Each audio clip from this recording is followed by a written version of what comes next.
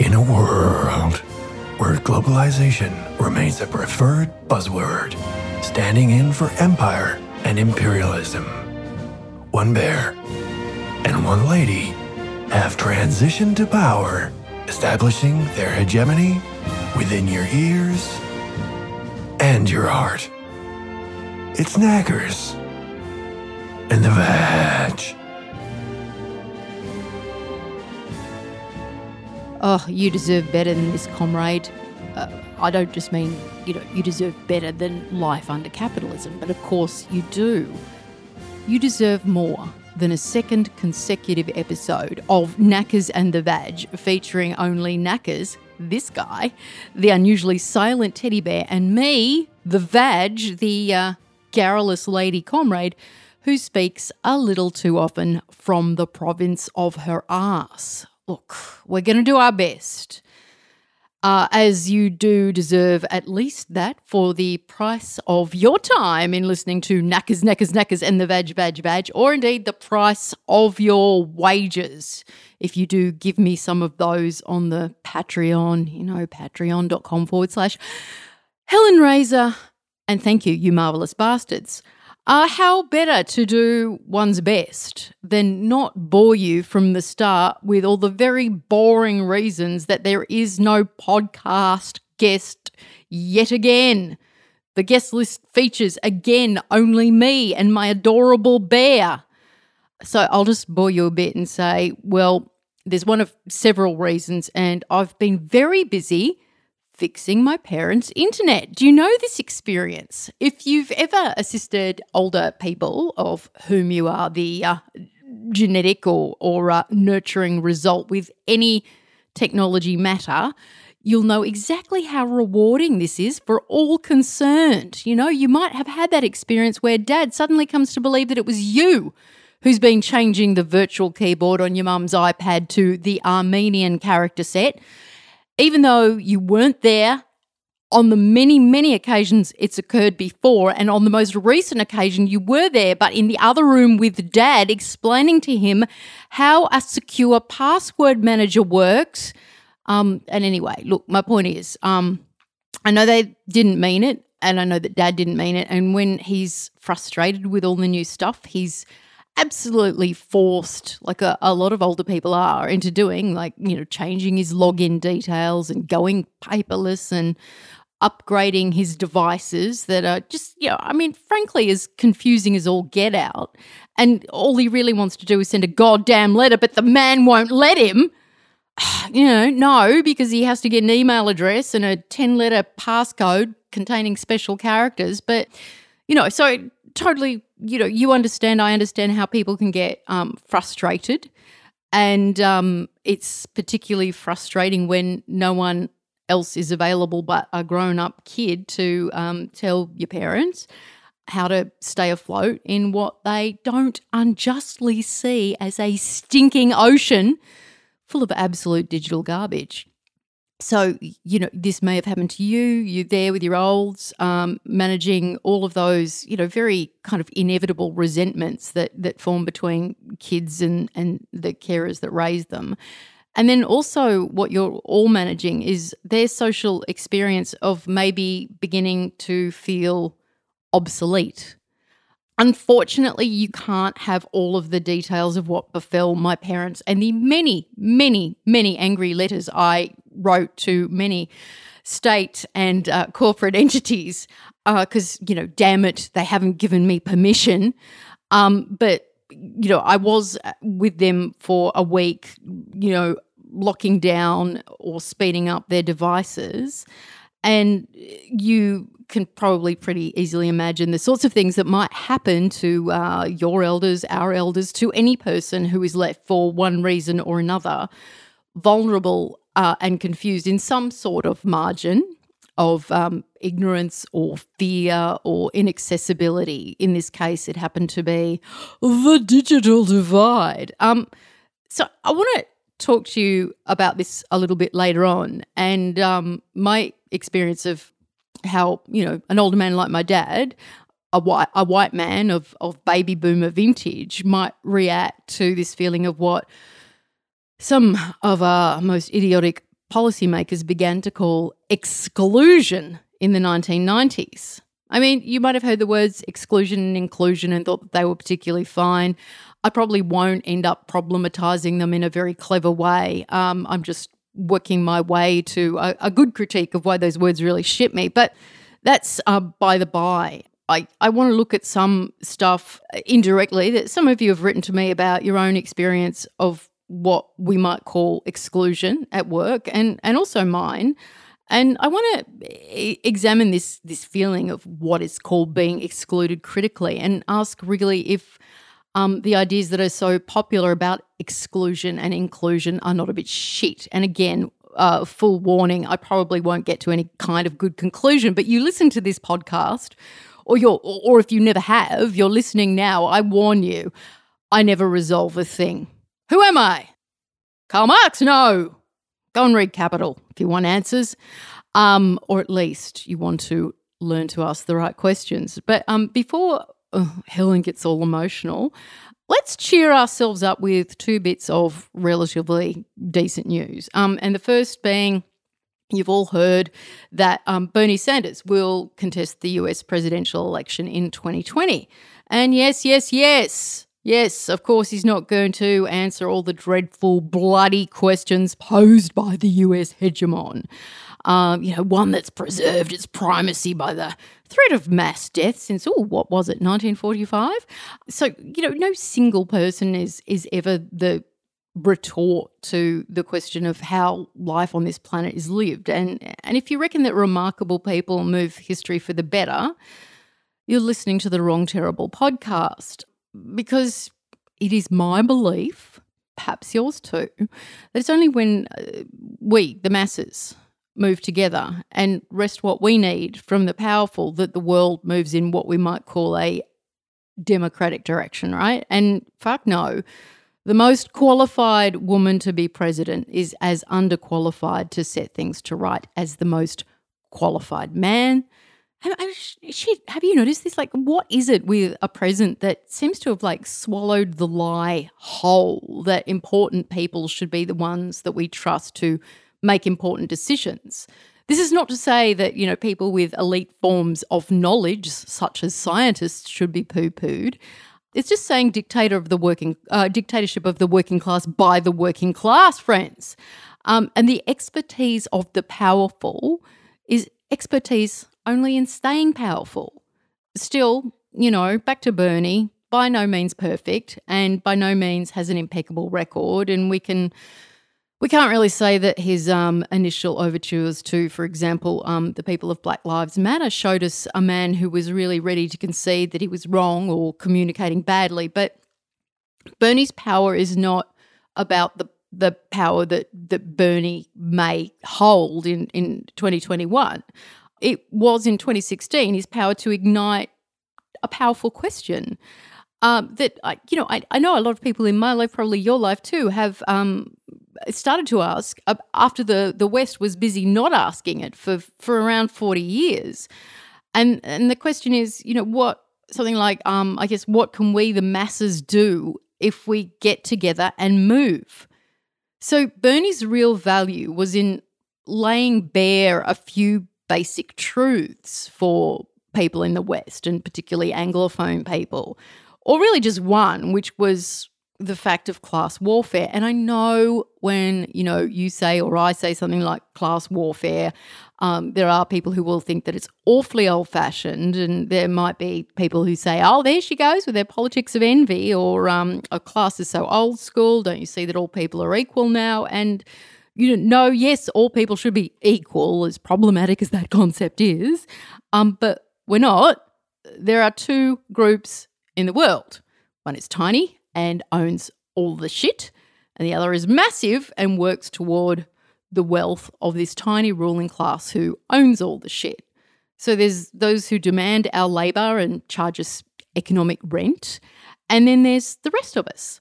So whichever way you slice and dice it, and however much we're coerced to believe that, say, I don't know, like Jeff Bezos is just like us with his marital problems or whatever, or that the British monarchy is as modern as tomorrow and truly human because, they take their heirs to the throne home in, like Ford Focus cars in baby capsules or whatever. The fact remains that there are people whose poverty, misery, and labour builds the wealth of a few in different degrees. Not saying that I have it as bad as a female textile worker in Bangladesh. I'm just saying that we are of the same class. So this doesn't mean at all that factors like race or culture or gender, sexuality and any other identity categories don't matter or are just to be shoved aside or ignored. But what it does mean, and I know a lot of people find this frightening, but there are these totalizing categories of ruling class and working class. Bernie points it out. And he points out that there is tension between these two groups. And that tension can do an awfully good job of hiding itself. It's what we Marxy types like to call ideology. So Bernie makes this plain. And for all his shortcomings, I think he'll probably continue to make it plain in 2020.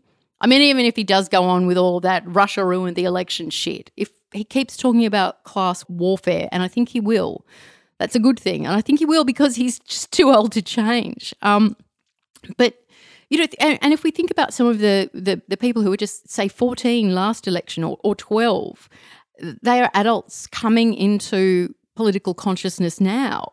So whether Bernie becomes president or not is really not the point for me. Probably for you either. We agree about too much here, don't we, on knackers, and the badge. The fact is that he explains this division, and this division is concealed to large numbers of people, but, he makes the case against blaming others. Say like a Trumpist type cynically chooses to say workers of colour are to blame, political correctness gone mad is to blame, a bunch of students who have arguments about culturally appropriate sushi at a nice East Coast college are to blame, ball-busting women, whatever is handy for them to blame for, say, the discomfort of a particular voting bloc.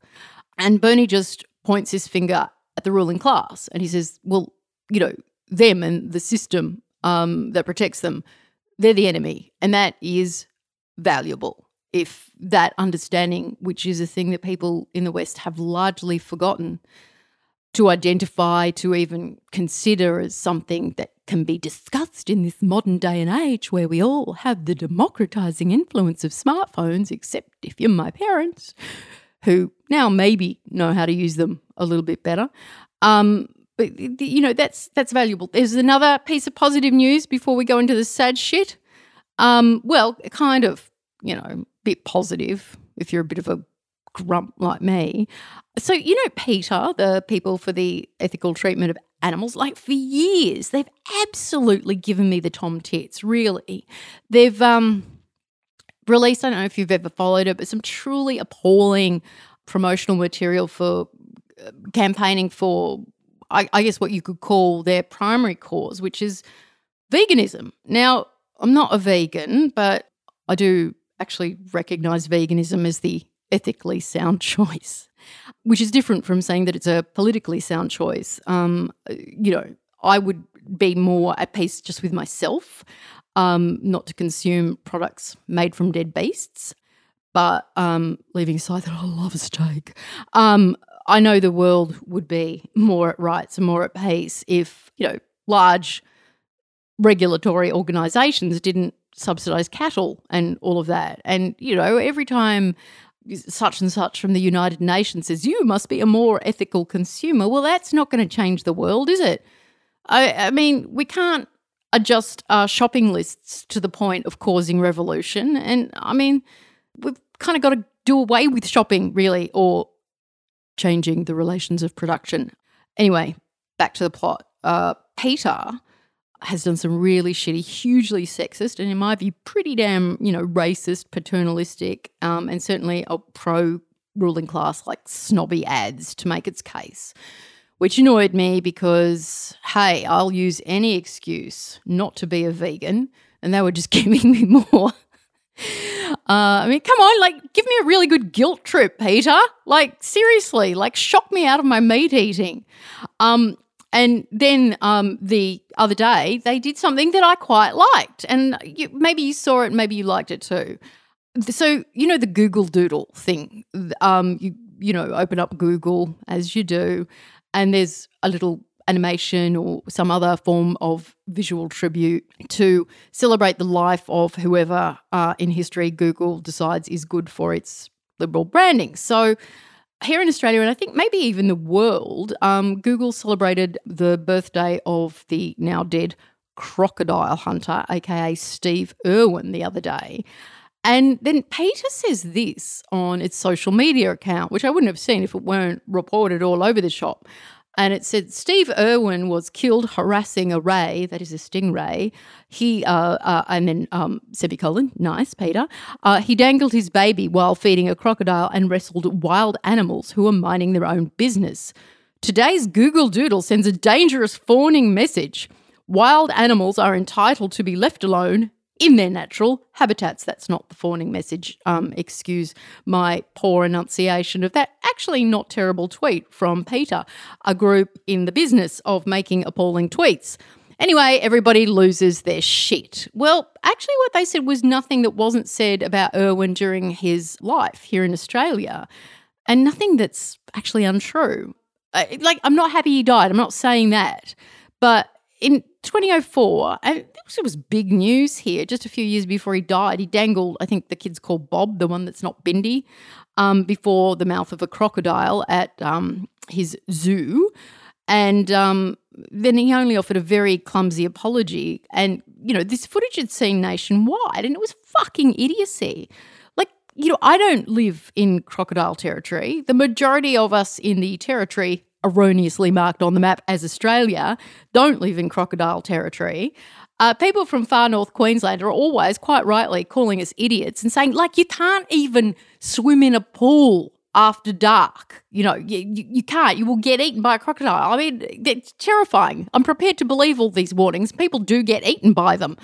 Not like it's, a number one kind of danger, but shit, be sensible around crocodiles. And most of us don't have a clue how dangerous things are unless we live with them. And this man whose TV performance of imperial command over the territory called Australia was always an offence. And it just got critically stupid. And many people were discussing this at the time with that act. Not only that, I can remember, and I looked up just to make sure, he was investigated for violating permits law and basic good sense with Australian fauna many times while he lived here. And yes, we're all sorry that he died doing what he loved, which was performing reckless stunts with creatures for profit while donning some pro-environmental fig leaf. But in short, this is the week that PETA didn't shit me.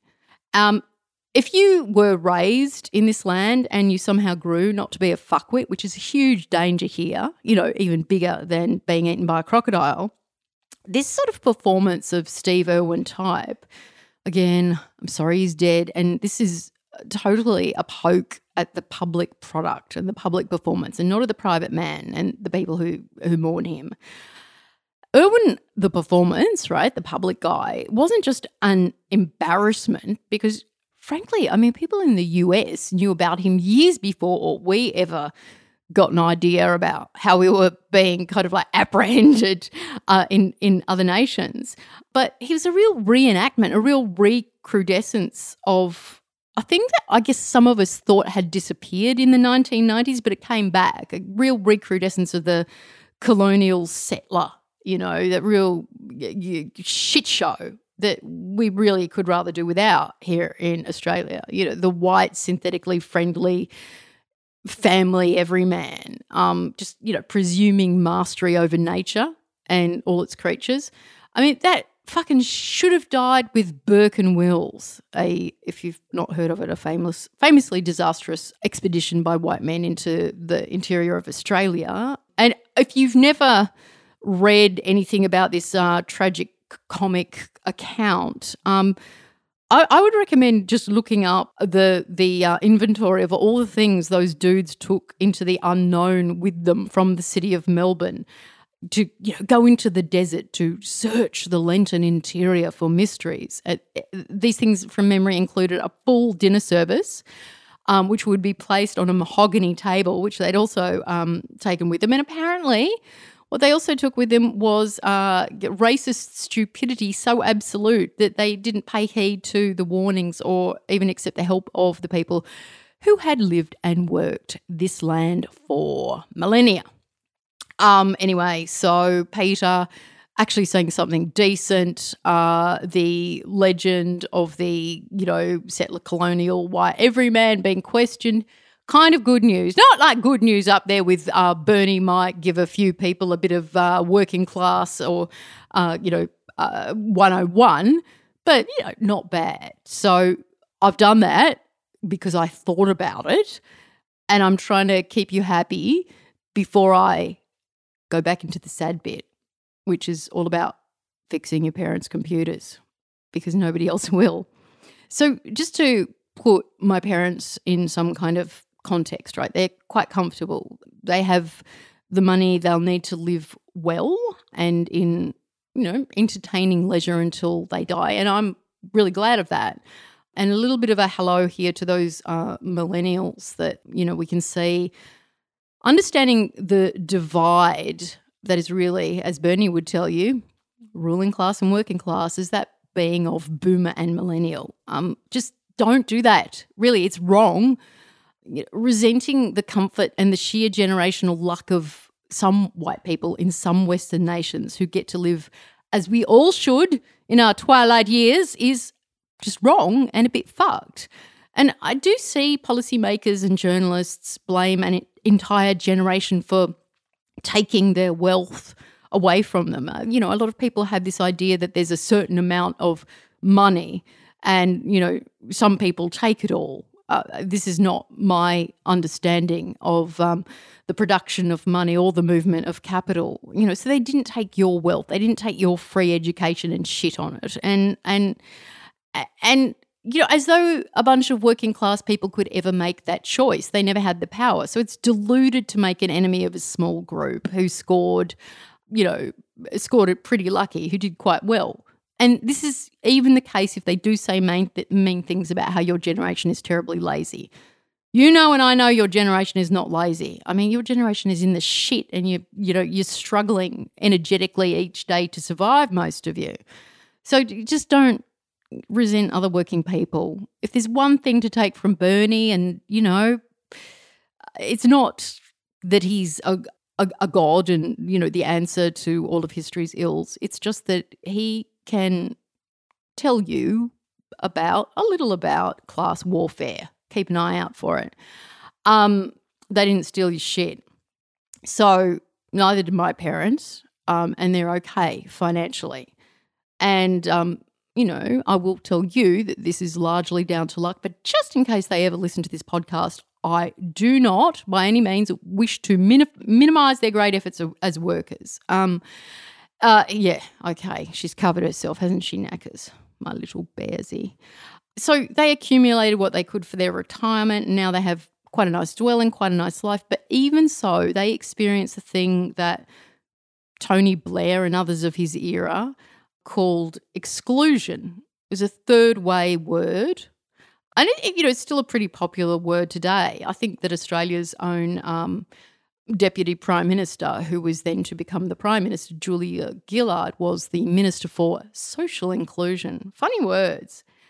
So let's just go with this idea of exclusion and say that my parents, like a lot of groups, are excluded, or my dad in particular, excluded from a working understanding of technology. So, they're quite lucky they've got me and other family and extended family members who can help them out, but even so, they're lost, or especially my dad has been lost. And spending a week with them and him in particular and learning just how often and how completely both of them had been ripped off by providers and software and hardware companies and generally bamboozled, I became interested in a lot of things that I'm going to write about because there is some interesting shit that goes on, but also in the conditions that caused particularly my dad's confusion. So I'm going to say that my mother is actually pretty open and receptive to technology, and not, as your third way guy like Bill Clinton would say, excluded, which is really weird because when I first sort of considered it and I saw how fast she was moving along on her tablet and how much she taught herself to do without even admitting that she'd made these sort of learning leaps all by herself. But she's never worked with computers and she's never even liked them. They were something that Dad did for work, but she had enough of an interest in Facebook where you could see pictures of, you know, who'd put on weight and who hadn't, and in Netflix, particularly in The Crown, that she was kind of like fueled into finding the knowledge. And she just sort of works on her iPad in a way that I just hadn't thought she ever would. I mean, I didn't make her buy an iPad because I'd heard, I'm not an Apple user myself, but I'd heard that they were, very friendly interface for people who were not hitherto familiar with computers. And it seems like that is the case. Now, so Dad is quite different. Like, he was a very early computer hobbyist. And I remember being 8 or 9, and I'm old, remember, so this is a long time ago. And he used to send away for bits and pieces from Silicon Prairie to build his own big clunky boxes. And I mean, there was a whole night where we were building a modem. What was this? There was this old version of the internet called something Vision. I can't remember what it was. But, he was a real early enthusiast. He bought cheap bits, ran this 8K computer using my personal little crap tape recorder to store stuff on. And then eventually, of course, he began to use PCs at work, and he was a builder. So, mostly a manual labourer, but then moved into a more of a managerial position. But so for him, sort of ITC or whatever you call it, these were all tools of work. And whereas for Mum, they were only ever something she got interested in when she found out that they could be used to socially interact with people that she already knows, and things on which you could watch glamorous, expensive miniseries about the Queen. So her lifelong distaste for digital devices was overcome really quickly in relatively late life, whereas Dad had a lifelong fascination for IT, which I think he saw as, being part of that generation of working class boys made good. He saw it as very democratising, very liberating and all that stuff. But that lifelong interest, which became a work interest, had actually made digital engagement a real obstacle for him in later life. Are you with me? You understand? So what we have is a man who, as Mum puts it, just won't stop to ask for directions. He just sort of believes that he knows the map. So Mum's problems were really easy to fix. They were pretty simple. They were like, here's where the settings button is on your iPad, and the next time you accidentally change your keyboard to Armenian, this is what you do. Or here's my Netflix password, Mum. Use it until they make you buy your own Netflix account, which is probably not going to happen anytime soon. Whereas Dad's problems are really hard, even though he's got more computer knowledge. And they're not hard because he's lost his marbles. And they're not hard because he's a dummy, because he's not a dummy and he hasn't lost his marbles. But he's lost his mojo, or as Tony Blair might put it, he feels excluded. And I think he has a sense of something that I felt very much, which is of, particularly lately, which is of feeling unproductive in the world of work. So this is sort of just some of the things I observed in what was, as you probably understand, a very emotional week, because teaching your parents how to use their devices is always emotional. So a man of my dad's age had a very particular role in labour or production. We have this full employment regime, and that meant that men, mostly white men, in Western nations were able to earn a family wage. And for various reasons, this was unsustainable, because any cycle of capitalism is unsustainable. Capitalism is this very dynamic thing that keeps changing, needs new regulations to extend its life, and eventually it fucks up. That's what you think if you're a Marxist, okay? And so the other interesting sidebar here that is the cause of, I think, a lot of historical confusion between, say, your liberal feminist or your Marxist feminist or your Marxist. So the situation was, by about 1970, a little bit later, many wives in these family wage-earning families were actually forced out to go to work. And so my mother's experience is of having to go to work, and she held out for as long as she could, but, you know, inflation and whatnot, and eventually she took a cleaning job at night. And, you know, because she was a working class woman, like the majority of people in the world are working class, she didn't have the excitement that you might read about if you're sort of thinking about liberal feminists like Betty Friedan or Gloria Steinem, right? So they're all kind of like, oh, goody, finally women can express themselves freely and use their tertiary degrees in the wonderful world of paid labour. Not my mother's experience, not the experience of the majority of people. Work was something that you did to survive, and equal pay was a good idea, mostly because it meant a slightly higher wage for your unskilled labour. So, I mean, this is not to say that, you know, working class women in the West had not worked. I mean, certainly my grandmother worked, maybe your grandmother worked, or mother worked, or whatever in unskilled labour. But, you know, it became, after this sort of middle out growth, as somebody like Robert Reich would call it, of the full employment or Keynesian or New Deal period, whatever you want to call this, this age of great luck for baby boomers in the West, mostly white, it actually became necessary for women to work, and not a joy, because, like, how much does work suck anyway? For my mum, work was a means to an end, and for Dad, it became an identity. And for me, it's become an identity too, really. I mean, you know, like, I'm doing a podcast that nobody listens to, you know, in order to relive my glory days as a once gainfully employed broadcaster. No, I actually do like having a chat. I do, well, clearly, but, you know, I mean, I like the exchange that this thing, look, just be honest, Helen, you love the sound of your own voice. But in the 15 years since my dad's retirement, I think he's really begun to feel unproductive. And this is not a judgment. You know, I'm not saying that he's silly about feeling unproductive, because I feel exactly the same. The arse has completely fallen out of my sector, the only thing that I know how to do, which is make media. And where once it was pretty easy for a relatively skilled middle-class white lady like me to make a decent living providing amusement to my kind, you know, now it's a daily struggle. You know, I mean, seriously, don't feel too sorry for me, because, you know, at least I own the means of production and stuff, unlike, you know, sacked auto workers and stuff. You can't take a factory around with you, can you? But anyway, so just speaking from my own experience, I do end up feeling excluded a lot of the time. A lot of my problems are to do with work. I think my psychologist is probably pretty sick of hearing about it. And so if I don't think about life like a Marxist, and I don't recognise the thing, work, from which I'm now partially excluded, is a thing that, you know, has always depended upon exclusion, then I get pretty sad.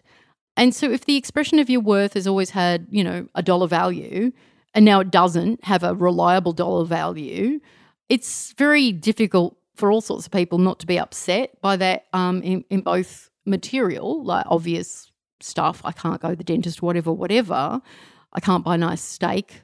Oh, God, please remind me to be a vegan, somebody. But, you know, also in a very deep psychological way. So, you know, I think about the exchanges that I've had with my mum, or I've been thinking about them since this emergency internet trip. And, you know, I think about things in the past where she gets cross and, you know, we have huge arguments, sometimes don't speak for years at a time. And, you know, usually before this, she'll rage at me. I mean, God knows what foul stuff I say. I'm in some kind of like zombie automaton abuse state when I'm engaged in these things. But I do remember what she says, and often it's she tells me how hard she cooked and cleaned and how often she drove me around. And then I notice now that we're going through a period of getting on quite well that cooking and cleaning and driving me around as an adult is still stuff she finds rewarding, even though she might complain about it a bit. And this is all a little bit easier for me to understand in view of this recent trip, because my mother defines, who she is in relation to how she's contributed to Labor. And her relationship to me sometimes changes according to my relationship to Labor, like how productive I am, which at the moment is not fucking very, right? There's just work is, for various reasons I won't bore you with, kind of a difficult thing for me to do right now. But she's raised 2 daughters who've become fairly productive and stayed productive, and she's very proud of like raising women who can be, what she sees as independently productive. And she's very proud, as she should be, of the way she helped Dad get to work.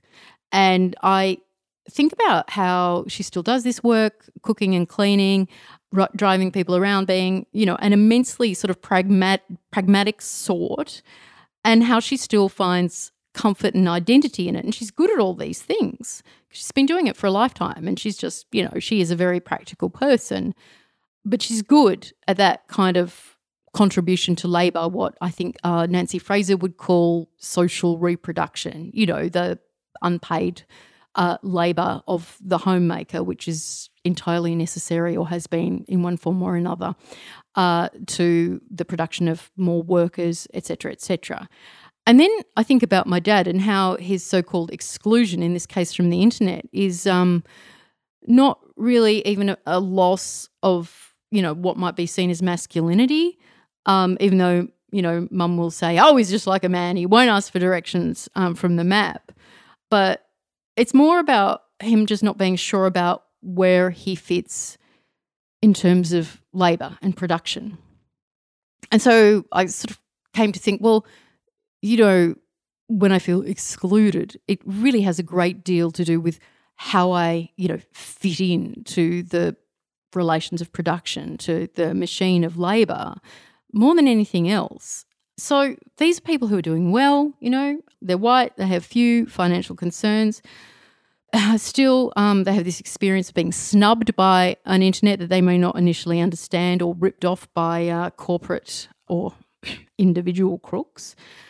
And this had a really serious psychological effect, not just on my dad, but both of them. And it was a real shock to be, I can't go into it unfortunately, but it was a real shock to be seriously fucked up by something that happened on the internet. And it was a real kind of like cause of argument in their relationship. And anyway, look, it necessitated a whole lot of, learning about privacy and security. Anyway, so there's the stuff that from Marx, or that I might know from Marx, or you might know from Marx or others, about work and, how it alienates us from each other, how we define ourselves in terms of material relations and all of that stuff. But it's kind of interesting and can be quite distressing or enlightening, depending on your perspective, to see really firsthand how a thing like that works in people's lives. And I saw this with this whole kind of like be online safely conversation with my parents. Now, this thing that, could be enriching, especially for my dad, has become a frustration, or what we might call exclusion, which is much more than exclusion. It's the inevitable result of what a worker can become, or how they can feel when there's no more work to do. So anyway, I spoke to a really nice bloke today on the way to my psychiatrist. Changed the medication, can you tell? He's called Keith, 65, very chic, absolutely charming, and working 6 days a week in his Uber because, hey, not all boomers were lucky. And we talked about, his gig, which was fashion marketing, and how that had changed because, Muggins goes on and says, oh, well, yes, of course, I've heard about that, and the textile industry has moved offshore, and oh, did you hear about Rana Plaza and all those Bangladeshi women who died? So, yeah, blah, blah, blah. I'm so sorry if you've ever been my Uber driver. I always give 5 stars, unless you've really shat me, in which case, and I think that this is the ethical thing to do, no rating at all rather than 1. Anyway, he was talking about his job loss as though it was his fault. And, you know, he said, oh, well, you know, it's been my fault. I haven't really kept up with the times. And, you know, that's why, you know, I'm doing this Uber thing now. And, you know, I mean, it's not great money. And in fact, it's hugely exploitative in his view. I'm not using his real name, Uber.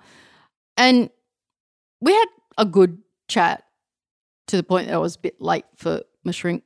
And I got to tell him and really talk to him in a way that I wish I could talk to my dad without insulting him, because his feeling of exclusion runs so deep. And he can't really give a name to it. Whereas Keith was like, oh, yes, that makes sense. I don't know, maybe he was appeasing me, but he was doing a very good job of looking enlightened. And I just said, you know, mate, like, don't blame yourself for a world that excludes all of us, you know. We should all share, and it's an abundance, you know. And exclusion is not your fault, but it's an inevitable story written not even by the ruling class, but by the relations of production, by the system, you know, the system, which is not a human thing. You don't just have a hissy fit at the ruling class, and you just don't say, well, some people are assholes and they're greedy. You look at things as they are, and how you may even explain them to yourself as being natural or inevitable, or some people just have bad luck. No, this system that you can't moralize at because it is a machine. That's the problem, right?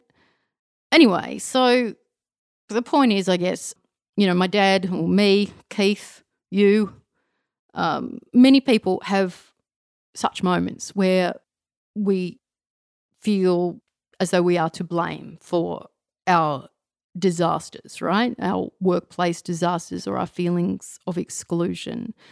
And many of these moments are very, very long and interrupted. And we might blame ourselves for saying we don't fit, and we don't have virtue.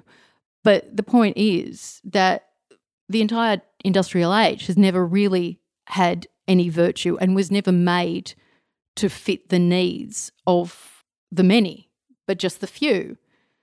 So I guess I'm just saying, if you're a bit down about what you see as your lack of success, think about building a world of work that fits us, and also one that fits the bloody survival of the natural world itself.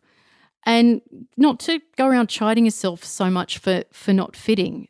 Even having said that, I know how deep it can go, and I saw how deep it can go with my dad, like a person who's always been enamoured of technology, and now I'm guessing, doesn't like it because of this psychological block. Like, he feels excluded from the world of work. He doesn't feel as though, I think he feels a sense of identity dissolving. And my point is, look, baby, you're not garbage, right? It's the system what's fucked. I promise to get a proper guest on next week, and or if I can't, because of one thing and indeed another, maybe use more correct Marxist parlance for the one or two truly scholarly people who would deign to roll around in the mud of my quasi-understanding. Goodbye from Knackers.